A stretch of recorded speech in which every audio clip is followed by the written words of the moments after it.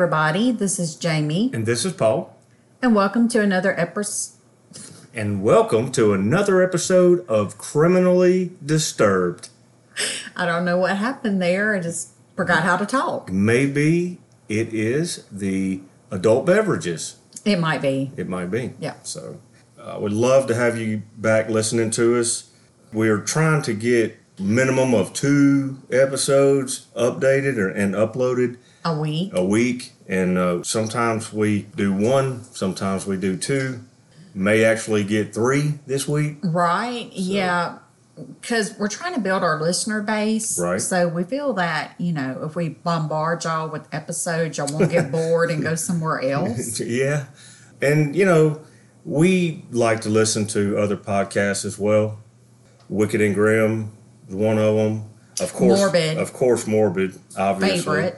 Yeah, favorite of ours. And there's others that we've listened to. But, we want to try to build our listener base. And so we are uploading multiple episodes a week. Yes. So stay tuned.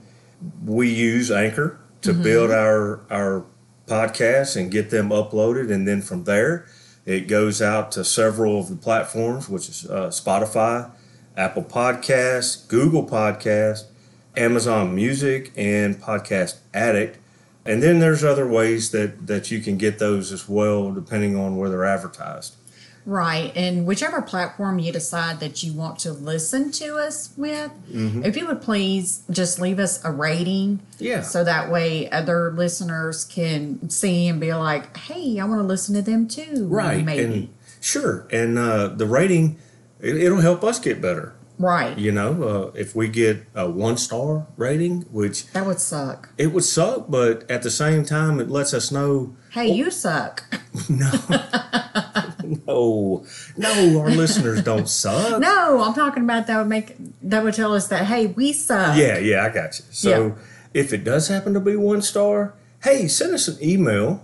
And tell us why we suck. Yeah, and let us know why we suck. So disturbedpodcast@gmail.com, and please let us know why we got that 1 star. Or... Sure. You don't have to email us just because you think, hey, these fools deserve 1 star. If you like the podcast and would like to hear certain content, you can send us an email about that. Right. If you have any stories about any beasties or ghosties or just anything, send that to us too. Yep, exactly. So we definitely want to hear from y'all, good or bad. Right now, obviously, the majority of our listeners are in the United States, but we also have listeners in Denmark. Yay. Canada. Yay. Sweden. Yay. The UK. Yay. Australia. Yay. And it looks like we have 1 listener in Guam. Yay. Thank y'all for listening. Yes, thank y'all very much. And definitely want you guys to come back. And if you enjoy us, feel free to share us with your friends also. Absolutely.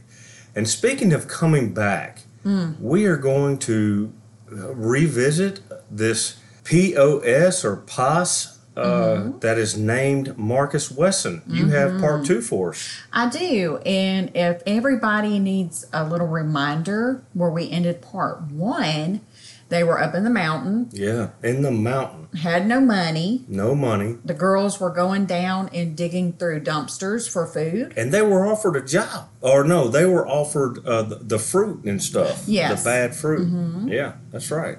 And at this time, a little bit before this, Marcus had started having babies with his nieces and daughters. He did. But didn't you say that he was going to be putting the girls to work right before you ended? That's where I'm picking up at.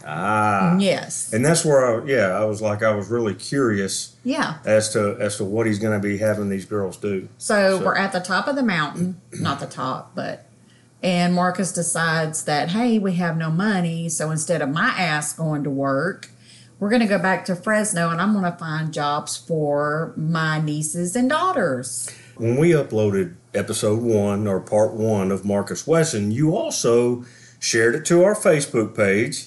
I did. Which is Criminally Disturbed on Facebook. You also put some pictures. I did. And I didn't know and was not expecting Marcus Wesson to look like he did.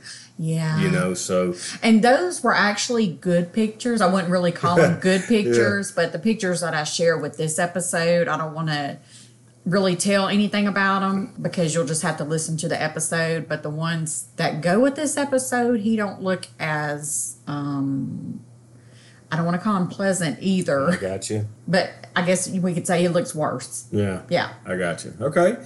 Well, let's get into this. Okay, so we are in 1997. Marcus decided that the family needs to move back to Fresno so the girls can go to work. He sets up interviews for Sofina, Ruby, Kiani, and Sabrina at McDonald's. At McDonald's? Yes. Okay. So the girls start working there, and they actually have really good work ethics, and I would assume because at home the women take care of everything. Yeah, yeah. Including, scratching armpits and stuff. Yeah, that was one of their jobs Right. in part one. I don't think they would need that at McDonald's, but you never know. No, and you have to wonder where's this good work ethic coming from that they have, Well, because they do everything. I mean, he literally did not lift a finger Yeah. to do anything. So, based on that, the area supervisor actually transferred Ruby and Kiani to another McDonald's in the area, and they actually were trained as managers. So when he transferred them to this other store, okay, did that area manager clear that with Marcus? I'm not sure. You see what I'm going at? I Right. mean, he liked to be in control. Right. I'm not sure. Yeah. Knowing that they're going to work, any money that they make has to be turned over to Marcus. Right. So the family, when they move back, they move into a duplex. The girls are working. But before they go to work, he starts, warning them, you can't talk to nobody. And he also becomes distrustful of them. Now, what I want to point out here is you're distrustful, but you're the one that wanted them to go to work. Mm. Now, Teresa Nord, she was forcing her kids to go out there and prostitute. Right, and bring her the money. But then became untrusting of them and things. Same kind of situation here. Right, but at least Teresa Nord didn't think she was God. I mean, that really don't make her any better. I know. At the same time, it's the same premise. Right. You're forcing your kids to go out there because you're such a piece of shit that you won't go to work. Right. You're forcing your kids to go to work, and then you don't trust them while they're out there doing it and bringing money home. I just cannot fathom that. My thing is, if you're that distrustful and you don't want them having anything to do with anybody, then why don't you go to work? But I don't know. I don't know the answer to that. I do. Piece of shit. Right. Yeah. So despite these warnings from Marcus, his niece Ruby actually made friends with another worker at McDonald's. Her name was Emma. And while she's working with Emma, Ruby begins to see that I don't have to live like this. And I'm also thinking it's probably easier for Ruby to see that, being that she's a niece and she wasn't actually born into that lifestyle. She was, I'm not sure what her age was when her mother basically gave them to Marcus. Yeah. But I mean, she does know a life before this lifestyle. Well, okay. All right. So anyway, she decides that she's going to leave. Good for her. So she got off early one day and she went to Emma's house. And nobody could find her. But finally, the next day, Elizabeth figured out, Marcus's wife, figured out where she was. Yeah. So she went and she got her and brought her back. Gotcha. So when she gets there, Ruby and Marcus are in the bedroom and they're talking. And Ruby tells Marcus that she eventually wanted to get married and have a family of her own. And she don't want to live there anymore. She wants to have a family of her own. Right. Which is completely normal. Right? So how did this dude react? He tells her, you are already married. Because remember, she's married to him. Right. That's right. If you leave me, you will be committing adultery. So let that sink in for a minute. Yeah, I know. I got to let that process for a second. So after he tells her, if you leave me, you'll be committing adultery, he repeatedly strikes her in the scalp with his fist. That is ridiculous. Then, of course, that night she's forced to sleep in the bedroom with him, I guess, so he can make sure that she's not going to run out during the night. Finally, she kind of relents and is like, okay, I'm going to stay. I mean, she pretty much had no choice. That's true. She wasn't given a choice. Right. Because, I mean, obviously they would hunt her down. Oh, yeah, for sure. Her punishment for this was she was beat for 10 days in a row with a bat. And of course, she was covered with bruises. Now, was this... So you said a bat. Mm-hmm. I mean, I'm picturing a Louisville Slugger here. I'm thinking it was a wooden bat because it said a miniature bat. Oh, a miniature bat, not a full-size...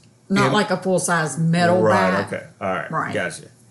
Not like MLB, you know, swinging for the fences. That would be horrible. Right. I mean, I wouldn't put it past him, though. I wouldn't either, but I mean, assumingly she lived. If it was a full-size MLB regulation-size bat, then, or even a softball size, regulation bat, she probably wouldn't live from that. Probably not. So, miniature bat. Okay. So after this, he does arrange for her to go to work for another restaurant that's in town, obviously to get her away from her friend Emma. So no more McDonald's. No more McDonald's. Okay. Not long after Ruby's attempt to run away, he purchases a boat, which was named the Sudan. Where did he get the money for a boat? I guess the girl's money from working because they're not on food stamps or welfare anymore. Well, McDonald's doesn't really pay. No, oh, wait, they're in California. Right. So McDonald's pays more in California. And there's 4 of them working. Oh, okay. All right.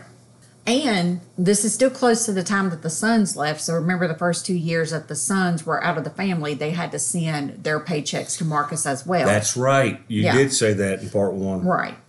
And, they went back and they were just gone. Mm-hmm. So apparently they did leave a forwarding address for their checks. Well, yeah, I'm sure. It didn't say how long after that they eventually got back in contact with the boys.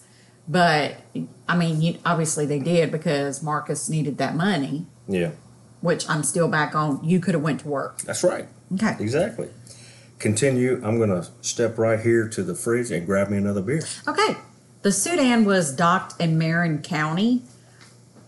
I didn't Google map this to see what the distance was between Fresno and the Sudan, but Marcus would have to travel because some of the family stayed in Fresno and then some of the family actually lived on the Sudan. So Marcus would travel back and forth between both. And the women would work during the summer at a conference center. They were they worked for a banquet, not a banquet, but like serving? Yeah, a catering part of it. And then during the winter, they would go back to their fast food jobs. So during the summer, when they were working it was actually called the Marconi Conference Center, they lived on the Sudan. Got it. And during the winter, when they went back to their fast food jobs, they went back to Fresno. Mm-hmm. So Ruby actually tried to run away again. The second time that she ran away, she went to Emma's house. Or this time when Ruby tried to run away, she was on the Sudan. And she actually ended up being there by herself one day. So she goes to town. There's a lady she meets, didn't know the lady, and the lady could tell that she was upset. And the lady asked her, what's wrong? And Ruby obviously didn't give her details, but she said, I'm trying to get to so-and-so town. So the lady actually paid for her a bus ticket. So Ruby gets to this town, and it's where Emma's at, but Emma wouldn't let her stay with her because Emma had other family members living there. Yeah. But she did help Ruby find a place to stay for a couple of nights. Well, then after that, Ruby didn't have nowhere to go, so Ruby actually goes back to her mother's house, Rosemary. I see. The one that gave her up. Rosemary was like, you need to return to Marcus. What? Yes. And Ruby actually tells her, he beats me and I've had his child. So she told her this and she said what?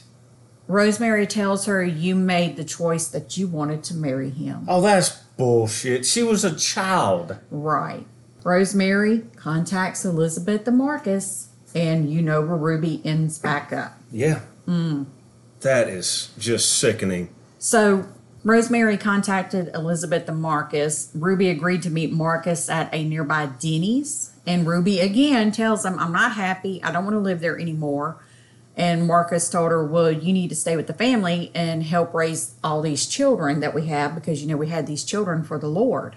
And also, if Ruby left, she would not be able to take her daughter with her because she did, at this time, she did have a daughter with Marcus. Right. And she would not be able to take her. In the year of 1998, 24-year-old Safina, another niece, decides that she wants to leave. She told Marcus that she had actually kissed a man that she worked with, and she wanted to go live with her aunt in San Jose. He agrees to drive her there.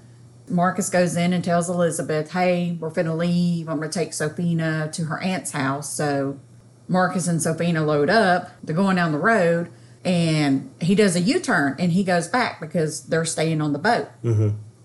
He goes back, and he asks Safina, have you asked the Lord to forgive you for all your sins? Do you love the Lord? And Safina's like, yeah. And he reaches over and stabs her in the chest.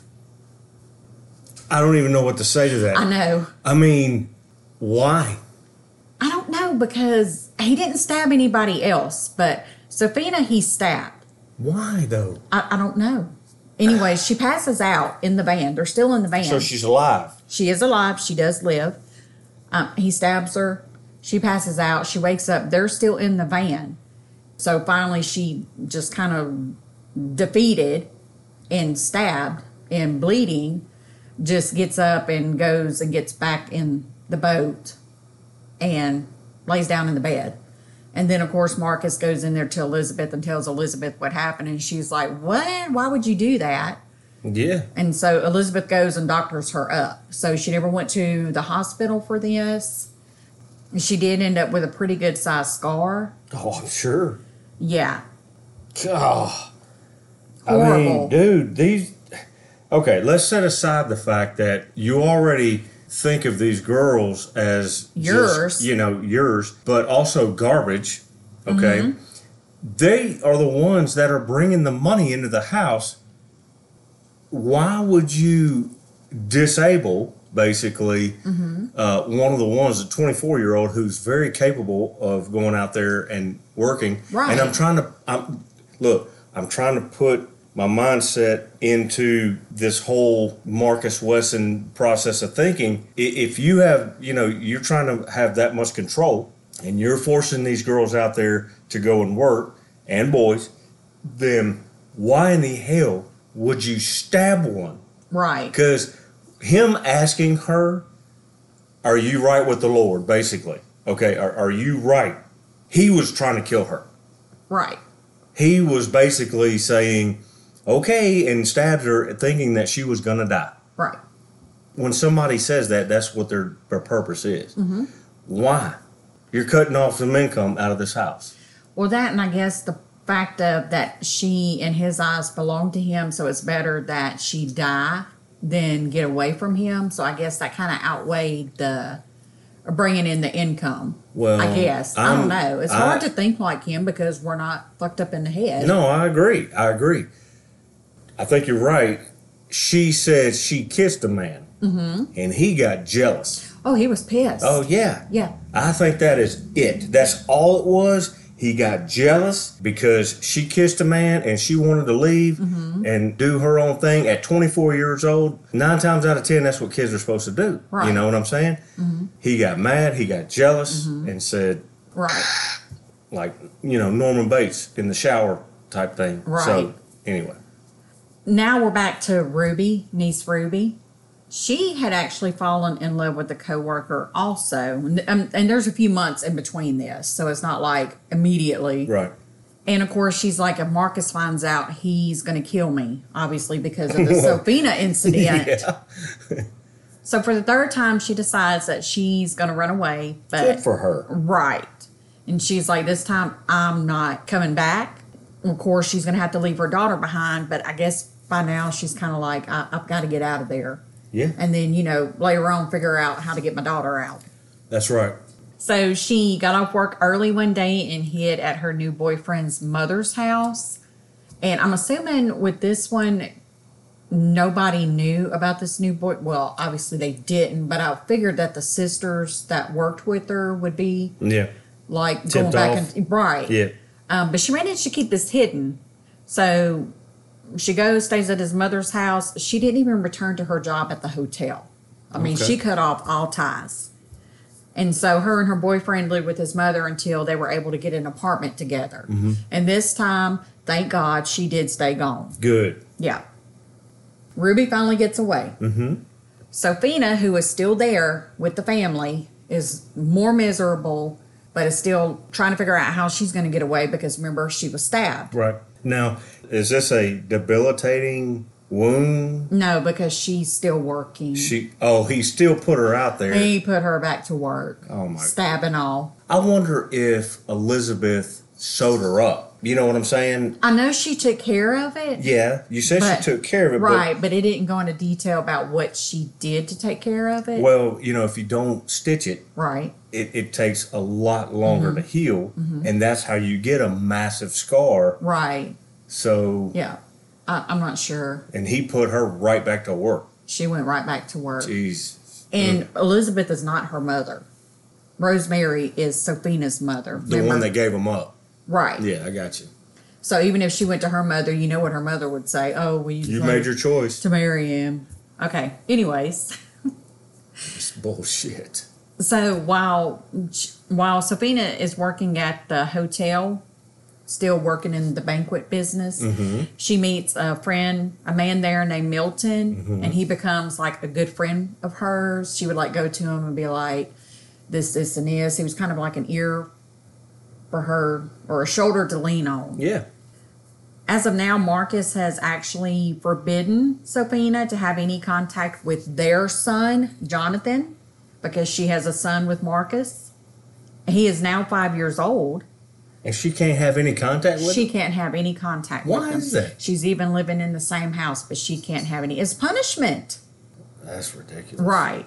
The only reason now that she's staying in the Wesson home and not trying to get away is because she wants to be near Jonathan, even though she can't have anything to do with him. You always want to be, Right. Marcus promised her that Mother's Day's coming up, so Marcus promises her, hey, on Mother's Day, I'm going to let you actually spend time with Jonathan. That sounds like a setup. Right. So she's like, okay, well, I have this to look forward to. Mother's Day comes, and all the other kids had made something for their mothers. The gift that Jonathan made was given to Elizabeth. Oh, see, that's when she just should have bolted. So she goes to work and she tells Milton, and of course she's upset. I mean, this is your child. Absolutely. You were told you could spend time with him. Absolutely. Well, the other girls, they would snitch on Sophina anytime they caught her talking to Milton. Why is that? Because they were ordered by Marcus to snitch. God, dog. They're still brainwashed. The other girls that are snitching, they're not trying to get away. So they're still loyal to him. So the other girls, they would go back and they would tell Marcus, hey, Sophina's talking to Milton, and Marcus would beat her. Sophina finally comes to the realization that she actually has feelings for Milton. Okay. Yeah. He's a lot older than her. He was old enough to be her father, but it didn't matter. I mean, he was what she needed. He was what she needed. Right. Yeah, exactly. So with him supporting her, she worked up the courage to ask again if she could leave the house. And this time Marcus is actually like, yeah, you can, but I got some rules for you. She'd still have to turn over her paycheck for the next 2 years, obviously. At night, she would sleep at her mother's house, but during the day, on her days off, she would have to come to the Wesson house and be there during the day on her days off. So for the next couple of months, she actually did this, but she ended up becoming pregnant with Milton's child. Oh. Yeah. Oh, Yeah. shit. So she tells Marcus that she's pregnant. He asks, can I have the baby? Can I have that baby? No, Yeah. dude, come on. So anyway, she's like, this is Milton's baby. I don't think he'll let me give it to you. So Marcus is finally like, you know what? it's time for you to leave this house. You're nothing but a bad example. Oh, shit. Right. Oh, man. So Safina leaves the house. She has to leave her son Jonathan behind. But after she left, she did periodically return to visit Jonathan. So I don't know how much of a visit she got to have with them when she returned. But she would bring them the family money. She would bring the family food, and she would bring the family clothing anytime that she visited. Okay. I don't really know why. I mean, I don't know. Maybe so she could continue to come see her son Jonathan. Maybe so. Maybe so. Maybe stay if I in the bring good graces. something they need. Yeah. After Ruby and Safina leave, Marcus obviously brings up stricter rules for the girls. At work, they are not to look at, talk to, or touch their male coworkers. If a male asked them a question, they were to turn and walk away. And niece Rosie was put in charge of reporting the violations. Right? Shit. Rosie's reporting the violations. Marcus's daughter, Gypsy, got in trouble the most out of all the girls. One day at work, a male coworker held a door open for her because she was carrying a bunch of food trays. So she walked through the door because he's holding the door open. Sure. That's a no-no. Why is that a no-no? She should have went and opened another door, and she actually tried to argue with Marcus and say, my arms were full of trays. At which point he said, you could have put them down, opened the door, and then... So even something as simple as walking through a door that a male was holding open, they got in trouble for that. His logic is insane. Right. So Gypsy got beat with a switch for that offense. The girls were also forced to wear their hair in tight buns while they were at work. So one day after work, Gypsy's head was hurting, so she took her hair down. Marcus found out, asked her why. She said, my hair was hurting. It was after work. So he tells her, go get a metal spoon. Well, this metal spoon had slots in it. And she held out her hand, and she was hit in the palm of her hand 36 times. The slots in the spoon actually lacerated her palm. And he did this right before she was going to work. So she had to go to work with her palm bloody. So at work, she actually doctors up her palm. I have to ask, are there coworkers raising some concerns? Not for the other girls, but with Gypsy, yes, after this incident, a coworker did help her doctor up her palm. You got to remember, the girls were told not to talk to anybody and all this. So if you have a coworker that's like that won't talk to anybody, I mean, how can you actually build a relationship with them? No, that's true. But if you see signs of abuse. But if that person won't talk to you, what do? You follow them home and beat the shit out of Marcus Wesson. That's true. That's true. That's what you do. So, in December of 2003, when Gypsy was 19 years old, she ran away. Good. And she stayed gone. Good. Yes. They were eventually evicted from the Sudan, the boat. So, well, wait a minute. I thought he bought it. Well, the reason why they were evicted was the boat was not livable. Oh. Yeah. Okay. Yeah. Okay. So they were evicted by basically authorities. Because, yes. Got it. So all the family moved back to Fresno.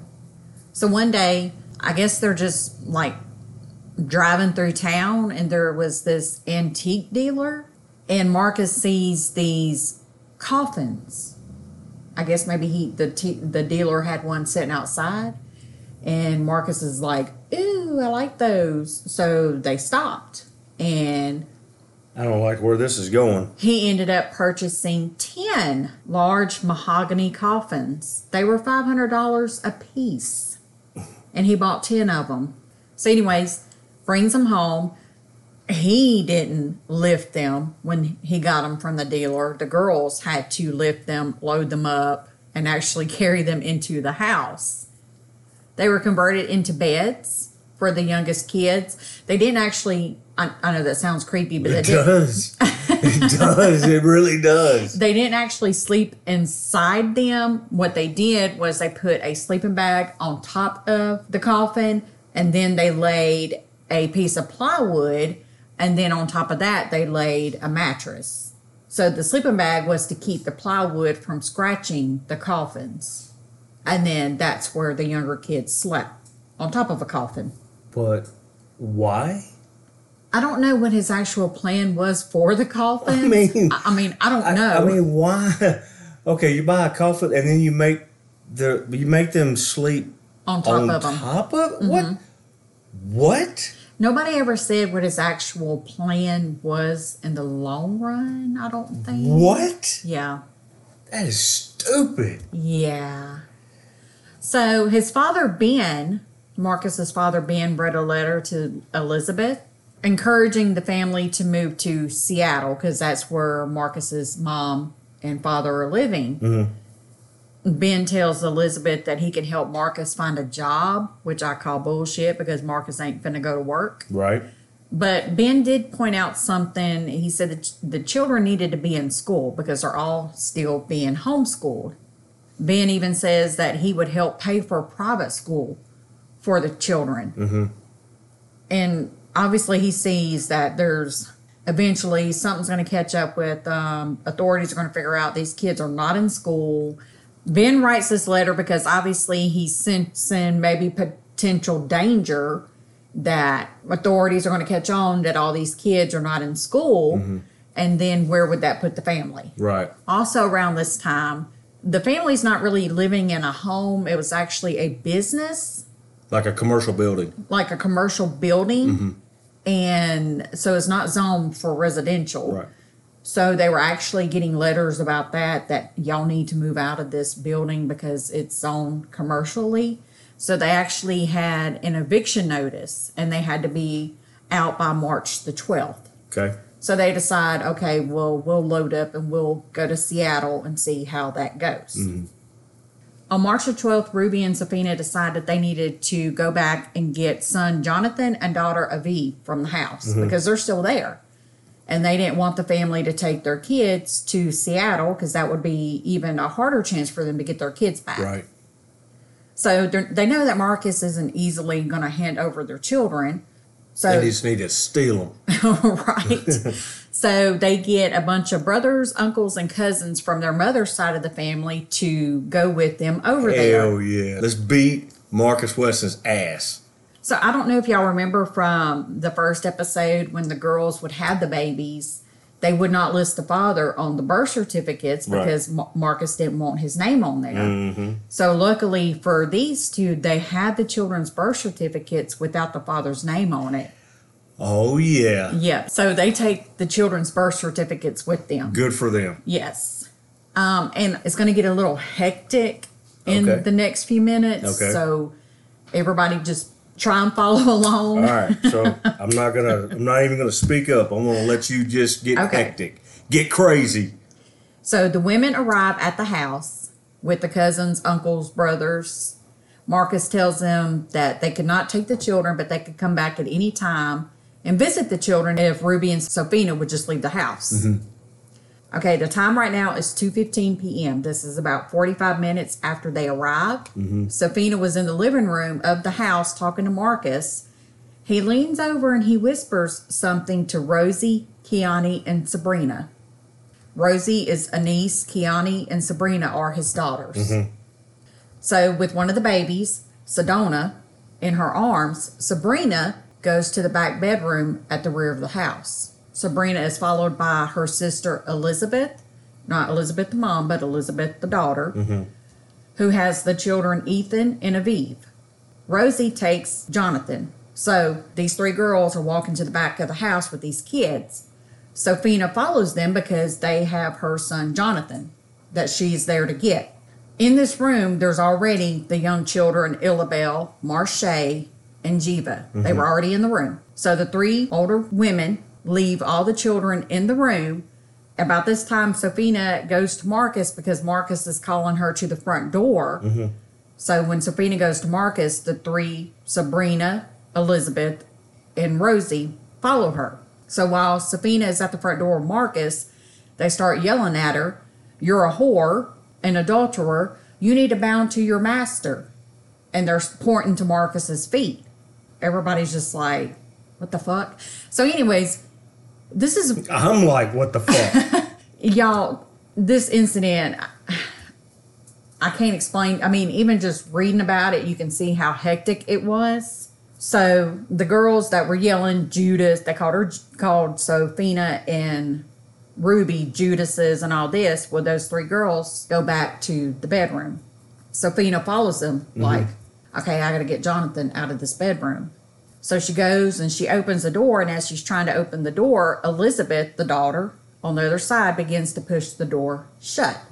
Sofina actually wedges herself in the door, halfway in the door, and she's halfway in the hallway. And what she's able to see when she looks into the room is she sees Sabrina rummaging through a brown leather bag. What's in the bag? I would assume a gun. Oh, shit. While this is going on, Kiani and Rosie actually come up behind Sofina, who is halfway in the door, halfway in the hallway, and they pull Sofina from the room.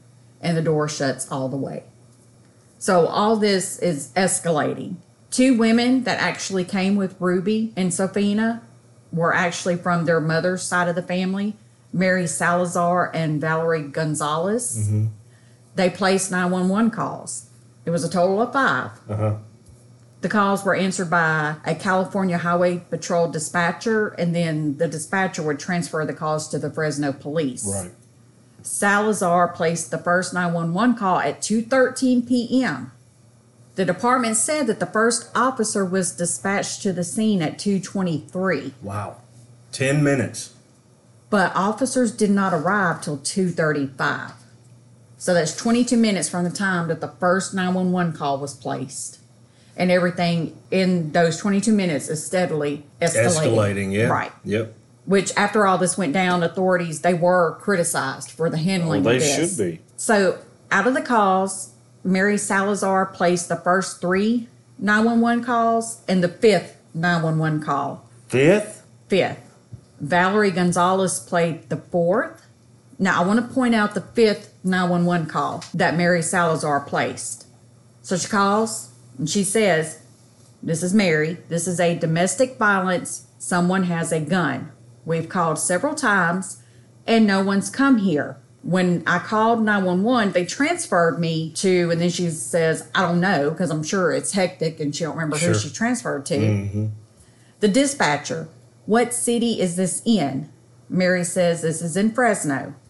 And the dispatcher says, "Okay, let me transfer you," because they're fixing to transfer her to Fresno. Right. So the dispatcher, like I said, was from California Highway Patrol that was having to transfer their calls to Fresno. After this call, the dispatcher laughed and said, when they contacted the Fresno Police Department, "Every time we transfer the calls, they get more embellished. Now someone has a gun. I'm not sure. I'll let you tell, I don't know, but I think it's embellished." Oh, my goodness. So they're not taking this seriously at all. No. And I threw that in there because it's like, you motherfuckers. Okay. So I'm starting to get a little pissed off. So at this point, in all this argument, Marcus's wife, Elizabeth, her sister, Rosemary, Right. who is Ruby and Sofina's mother, Right. who told Ruby earlier, well, you decided to marry Marcus, she arrives on the scene. Who the hell called her? I don't know, bitch. She strongly objects to her grandchildren being removed from the Wesson home. And she begins to fight with her daughters and her sons in front of the house. She swung at her daughter, Sofina, hitting her in the mouth. Her son, Marco, blocked his mother's fist with his arm because she was fixing to hit Sofina again. And while that's happening, Sofina actually did try to kick her mother. Marco pushes Rosemary away. And when he does that, Rosemary proceeds to attack her son, Danny, who's there. What the hell? Danny grabs her hands and puts her ass in a headlock. Good. Yeah. Finally, a Fresno police officer arrives. It's Officer Frank Nelson. He listens to what's going on and he tells Marcus, "You got to turn over the children." So Marcus is protesting, and Officer Frank Nelson has to call his supervisor, Sergeant Patrick Jackson. Mm-hmm. Sergeant Jackson arrives, and Rosemary gets violent again, and she punches Sophina in the stomach.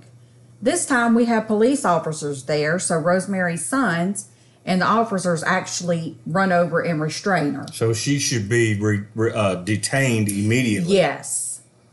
Sergeant Jackson explained to Marcus that if he wants custody of the children, he would actually, have to go to court and file the paperwork. Yeah.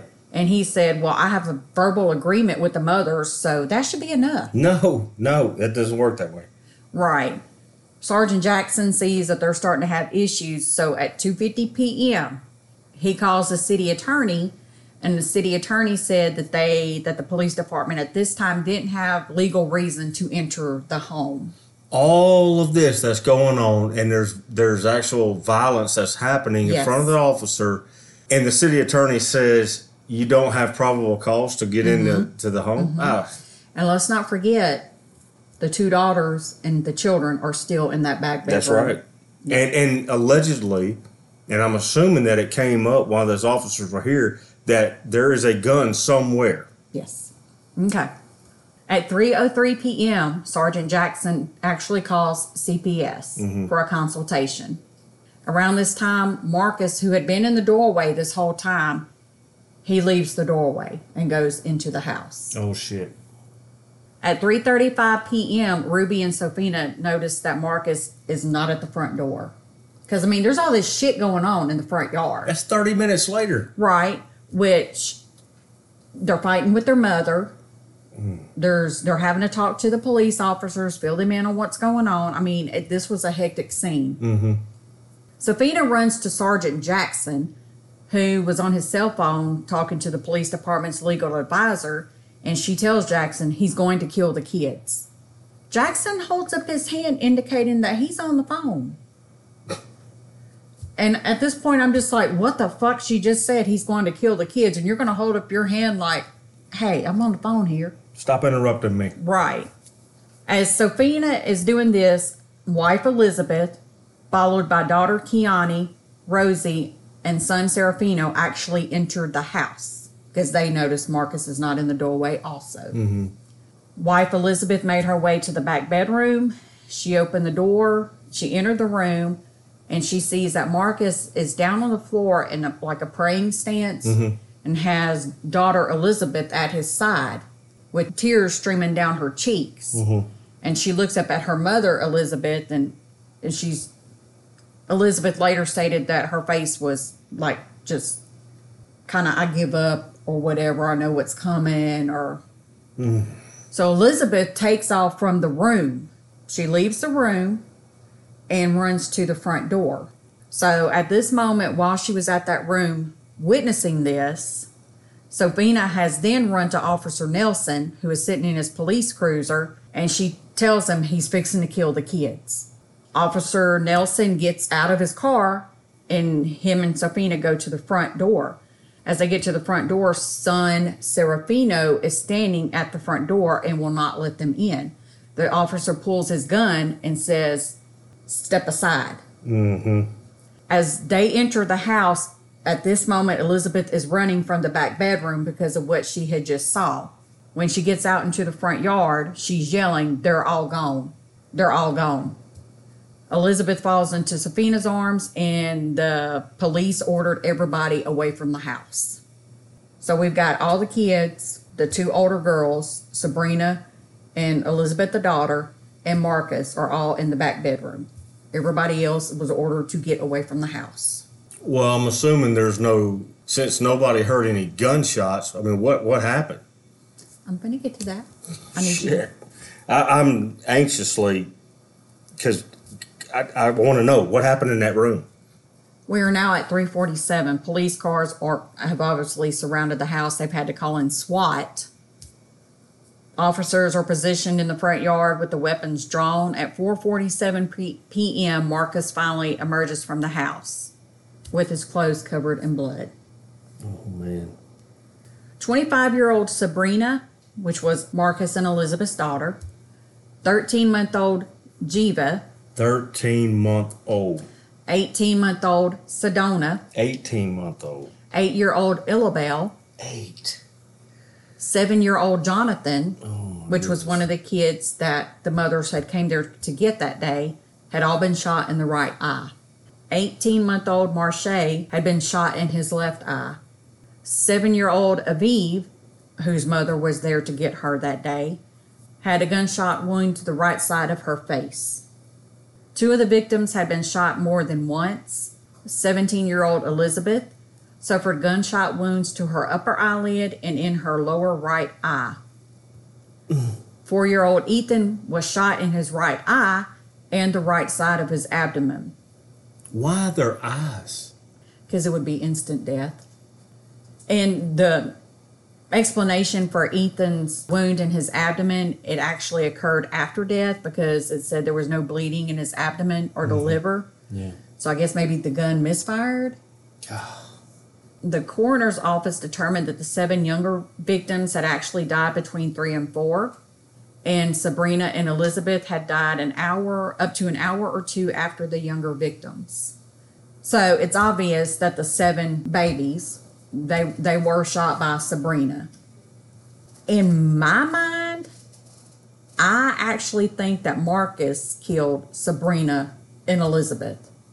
So you think, I remember you saying that Marcus whispered To the girls. And that was... that was when they went back to the back bedroom. And they gathered up all the kids Yep. and took them to the back bedroom. Right. So he was, in my mind, nobody ever said what he said at that moment, Right. but I'm sure he was, let's put the plan in place. Because, he had, in episode 1, he had a suicide pact with them. Wow. I just, thinking about that, they were shot. Mm-hmm.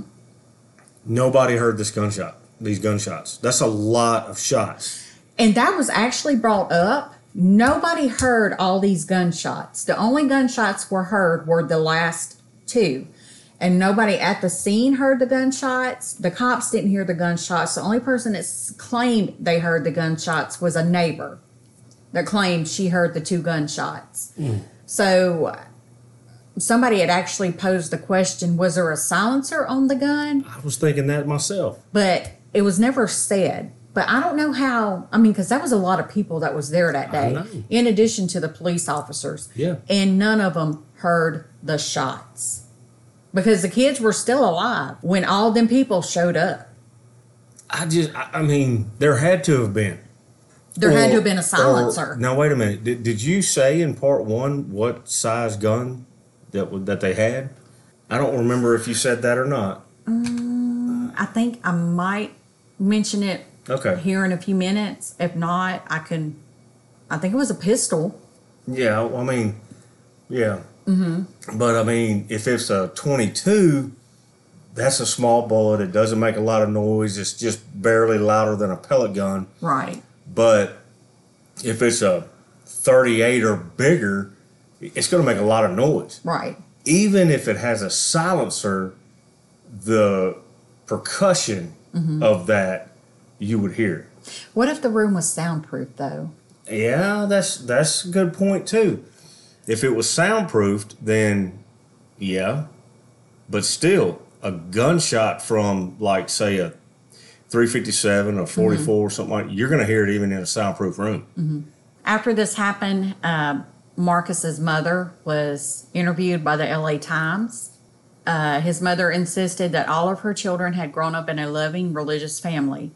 Yeah. She said, if Marcus is guilty, I would really feel disappointed in my country if it did not make him face the penalty. If he's guilty.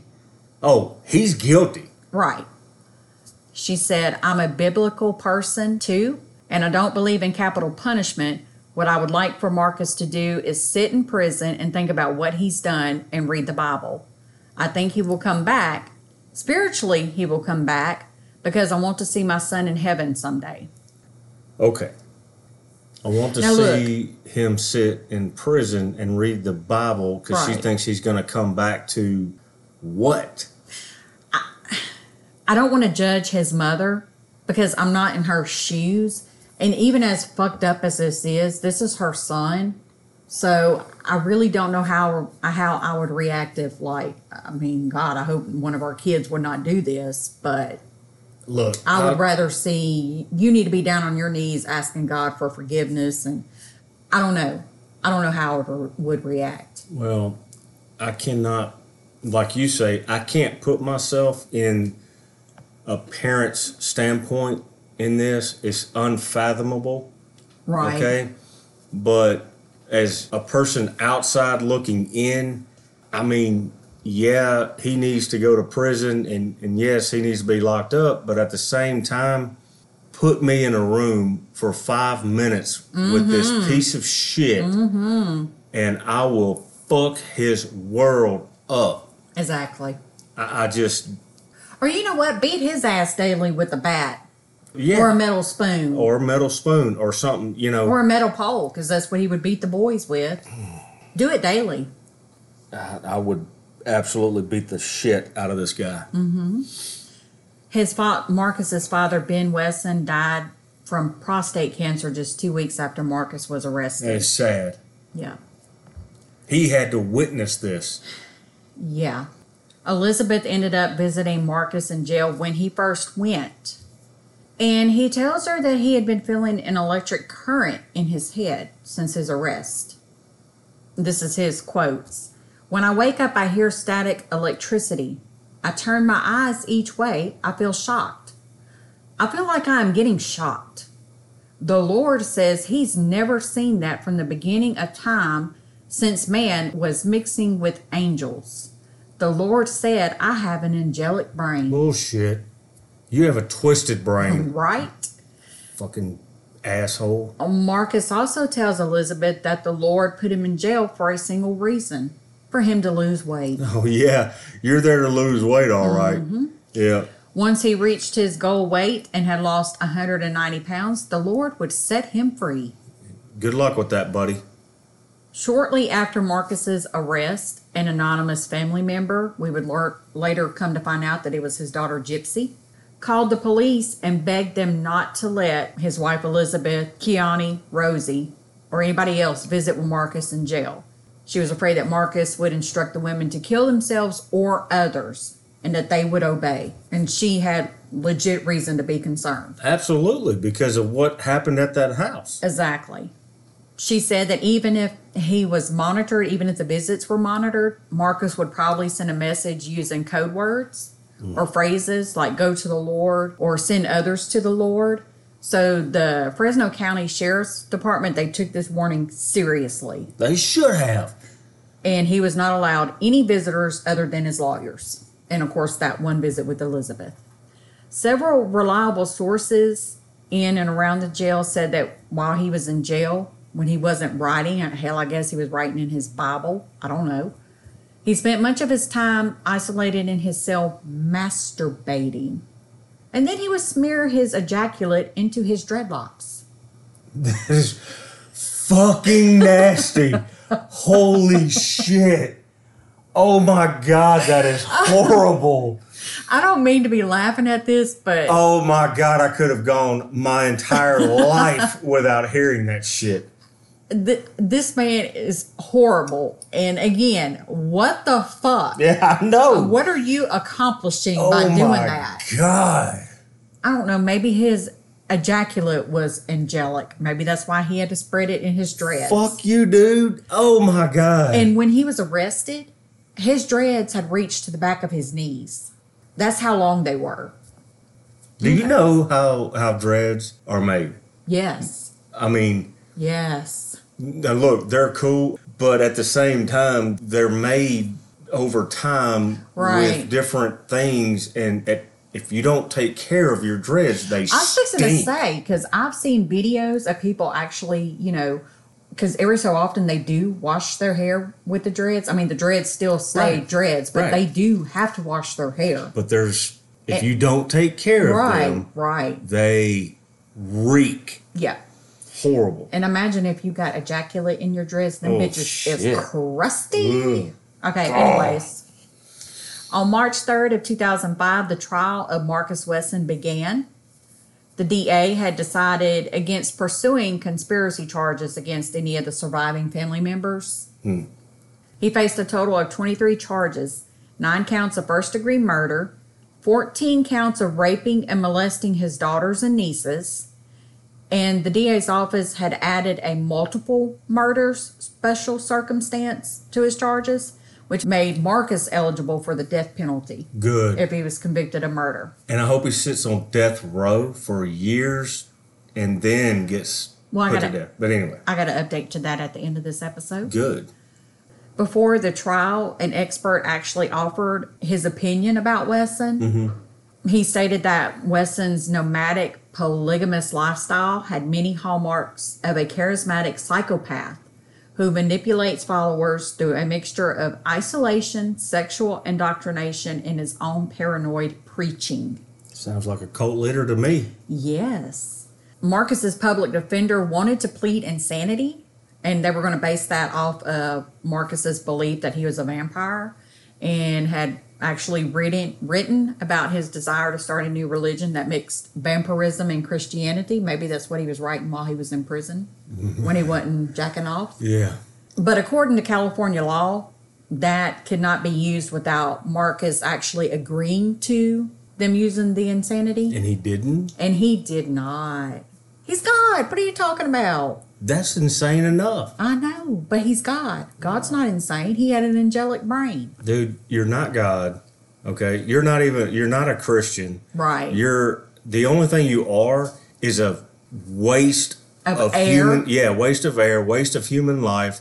You're a piece of shit. Yes. That, seriously, give me 5 fucking minutes with this dude. Right. So their strategy ended up being they were going to lay the blame for the murders solely on his daughter Sabrina. They argued that the physical evidence showed that she had killed her 8 siblings in the back bedroom and then turned the gun on herself. And the evidence actually proved that Marcus was not in the room when the first 7 children were killed, when the younger kids were killed. But the prosecution said, even though he wasn't the one that actually pulled the trigger, he cited that suicide pact with his children. So, therefore, he is responsible for the murders. Yeah. So, the prosecution wanted him to be convicted under the theory of aiding and abetting. The prosecution only had to prove that Marcus had instigated, promoted, or encouraged the killings, which we know he did. Oh, yeah, for sure. On June 17, 2005, after 10 days of deliberations, the jury reached a unanimous verdict on all 23 counts. He was guilty of 9 counts of first-degree murder, guilty of 14 sex crimes, and they considered the special circumstance of multiple murders to be true, which meant that if they decided, he would get the death penalty. The jurors had to get back together to decide if he would face the death penalty. Sentencing. Right. Yeah. That only took the jury 9 hours, and they sentenced him to death. Good. So on July 27, 2005, they had to meet again. Of course, this is for the judge to actually say, right, I agree that you need to go to death. Judge R.L. Putnam actually addressed Marcus, and he cited his mind-numbing history of exploitation. The judge said that Wesson controlled his family from the way they lived to how some of them died, and therefore he upheld the death penalty, and Marcus was sent to San Quentin. San Quentin? Yes. Right after this happened, victims' advocates actually wrote a letter to the judge advising against family visitation from his family members because they were worried that he could still influence and control. Absolutely. And the judge agreed, so therefore he could have no family visits at San Quentin. Good. Yes. So I want to point out that, I don't remember when it was, but remember the governor of California overturned all the death penalties? Yeah. And converted them to life sentences? Yes. Yeah. So, now he's serving life at San Quentin. So he's still alive? He's still alive. I have a chance. You have a chance. I have a chance. I don't know how you're going to get in San Quentin. I don't either. Right. They probably wouldn't grant me that 5 minutes, but oh man, that, ooh. And I want to point out some of the things about, because his whole family, like the survivors, the sons, the daughters, the nieces, right, they're victims too. Absolutely. His wife was a victim. He started indoctrinating her when she was 8. So she was basically raised from a child. So she knows nothing else. I'm wondering. She knows nothing else. Did you find anything out there that says how she's doing now? She actually filed for divorce. Okay. She was actually taking classes. I don't remember if it was at a community college or at an actual college. I tried to go back and find like more current stuff on his family members. Right. And most of the stuff I can see, it stops at like 2013. And I'm pretty sure they're probably kind of laying low out of the public eye. I mean, who blames them? I can't blame them because them being tied to such a monster. Right. I mean, it's a cloud. It's a permanent cloud. Right. And that's what I'm working into. I was going to point out some things. Okay. Right after this happened, the sons, they were already not living in the house. Mm-hmm. So right after this happened, the surviving girls, which was the mother Elizabeth, mm-hmm. Kiani, Rosie, there was one more I can't think right now. They had nowhere to live because the house was a crime scene. Sure. So the sons had actually pulled their money together and the women were staying in hotel rooms. Mm-hmm. Well, eventually their money was running out. So this lady, and I had referenced the book in the first episode. One of the books was by Alyssa Safios. Yep. She was actually a reporter in Fresno at about the time this happened.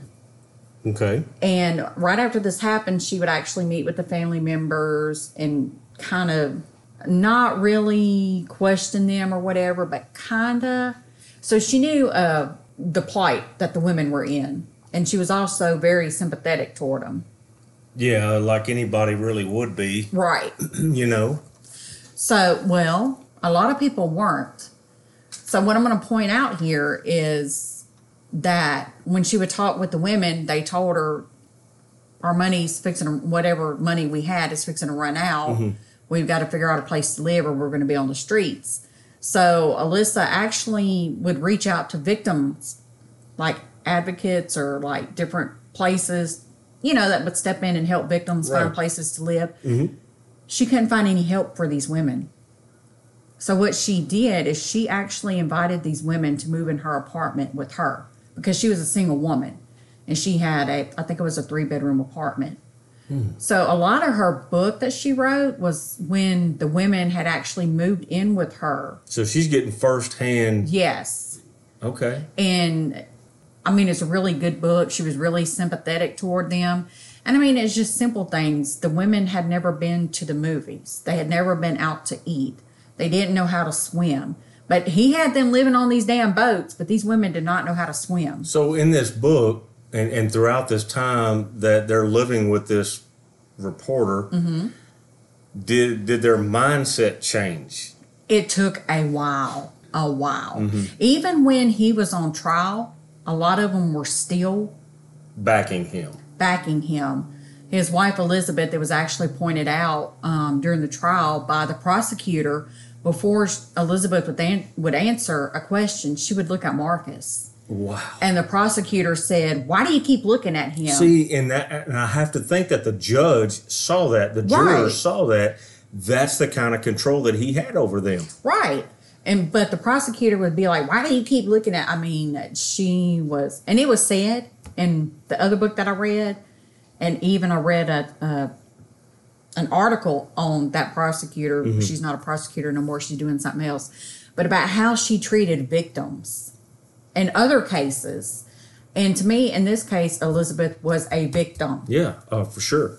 And I mean, people can disagree with me. You can agree with me. That's always going to be my opinion. She was a victim. I mean, she was 8. So anyways, so the girls would try to find jobs after this happened. They would not be hired because of their last name. So they changed their name? A lot of them did change their name. Good.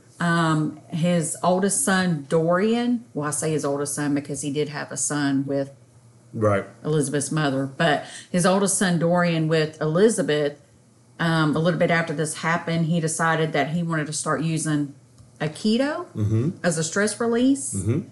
And he saved up money. He has a girlfriend. They walk into a dojo in Santa Cruz and was going to sign up.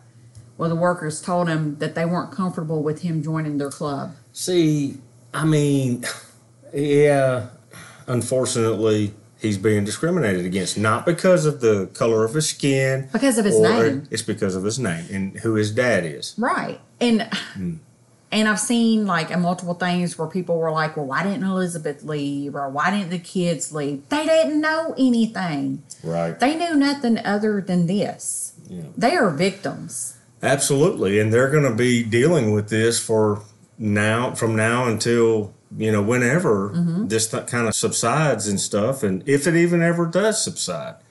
Or they change their name or, go by another name. Right. So it is sad. It is really, really sad. Yeah, I did see, I couldn't find all the details on it. Where daughter Gypsy that escaped when she was 19. Remember, these kids were homeschooled the whole time. She actually got her high school diploma and actually did graduate from college with a bachelor's degree in business. Good for her. Dorian, unfortunately, he did die in 2013 from cancer.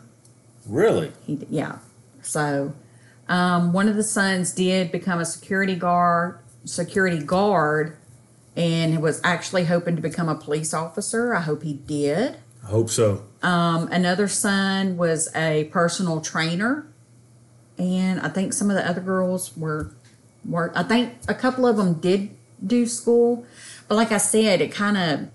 You get to about 2013 and then you see nothing else, which I understand that. They're trying to be normal, right. Live a normal life. Sure. So. And more power to them. Right. Maybe these clouds are parting for them. Right. And I hope that they live normal, right, well-deserved lives. Yeah.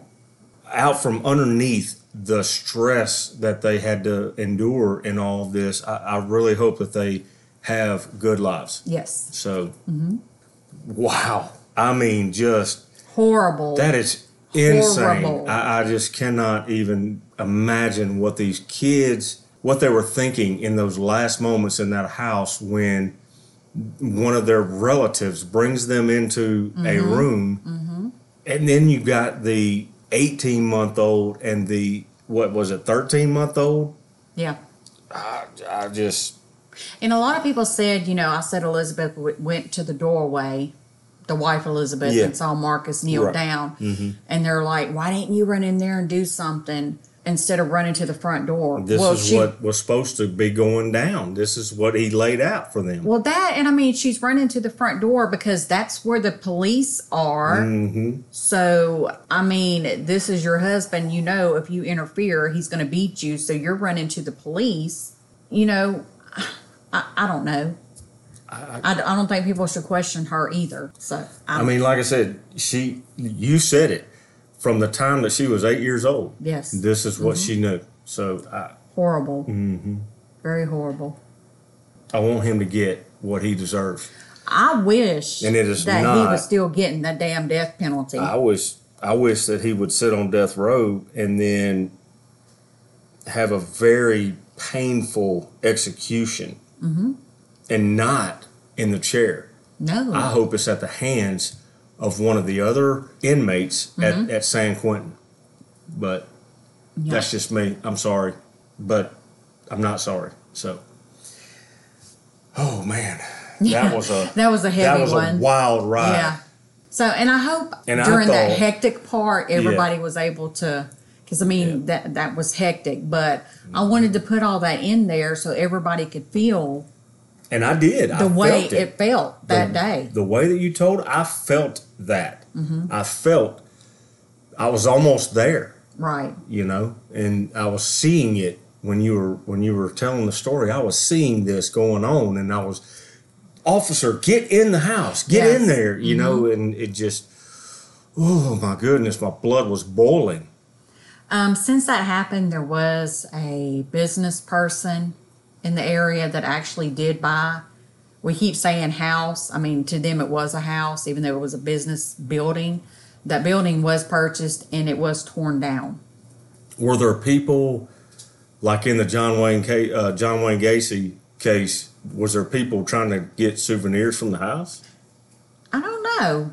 That's never been said anywhere. You know that happened in the John Wayne Gacy house. When it was being torn down, there were people... They was going over there getting bricks. Getting bricks and stuff, yeah. Yeah, I don't know if they did. To me, that's just... I don't know why you would want that. No, that's like bringing a ghost into your damn house. Damn right. Don't need that bad juju. No, that bullshit. Would be bad juju. Keep that shit. Right. But I wouldn't even try to repurpose any of that to build a... or to even put in a business or something. Sometimes when we renovate businesses and things, they like to have reclaimed wood or old bricks or something like that. And I wouldn't even want to do that with some of that stuff. It makes it, now that we're sitting here talking about this, it makes you kind of wonder, like, in the future, should you be like, hey, where'd you get this wood from? Right. Where'd you get this brick from? I need to know. Yeah. So. Yep. Damn, that was crazy. Yep. Well, we've come to the end of this episode. Gladly, I wish that they wouldn't have overturned the death penalty in California, but they did. It is what it is. Right. I hope he meets his death soon. Stay tuned for the next episode that we have coming up. I know that you're working on one, I'm working on one. We have to re-record one that I did because it sounds like teetotal shit. Yeah. But stay tuned for that. And look, if this story was horrific, I thought the Yoakum Kroll, which it was horrific also, but this one could have been avoided, obviously. Yes. But this, unfortunately, it happens. Right. But I don't even have any words to go along with I don't even know how to end this one, But look, if you did not feel what we felt, if you did not feel anger, if you did not feel like you wanted to just beat the shit out of Marcus Wesson after he did this to these kids and his family and things, you just may be criminally disturbed. So until the next time, until the next episode, bye for now. Bye.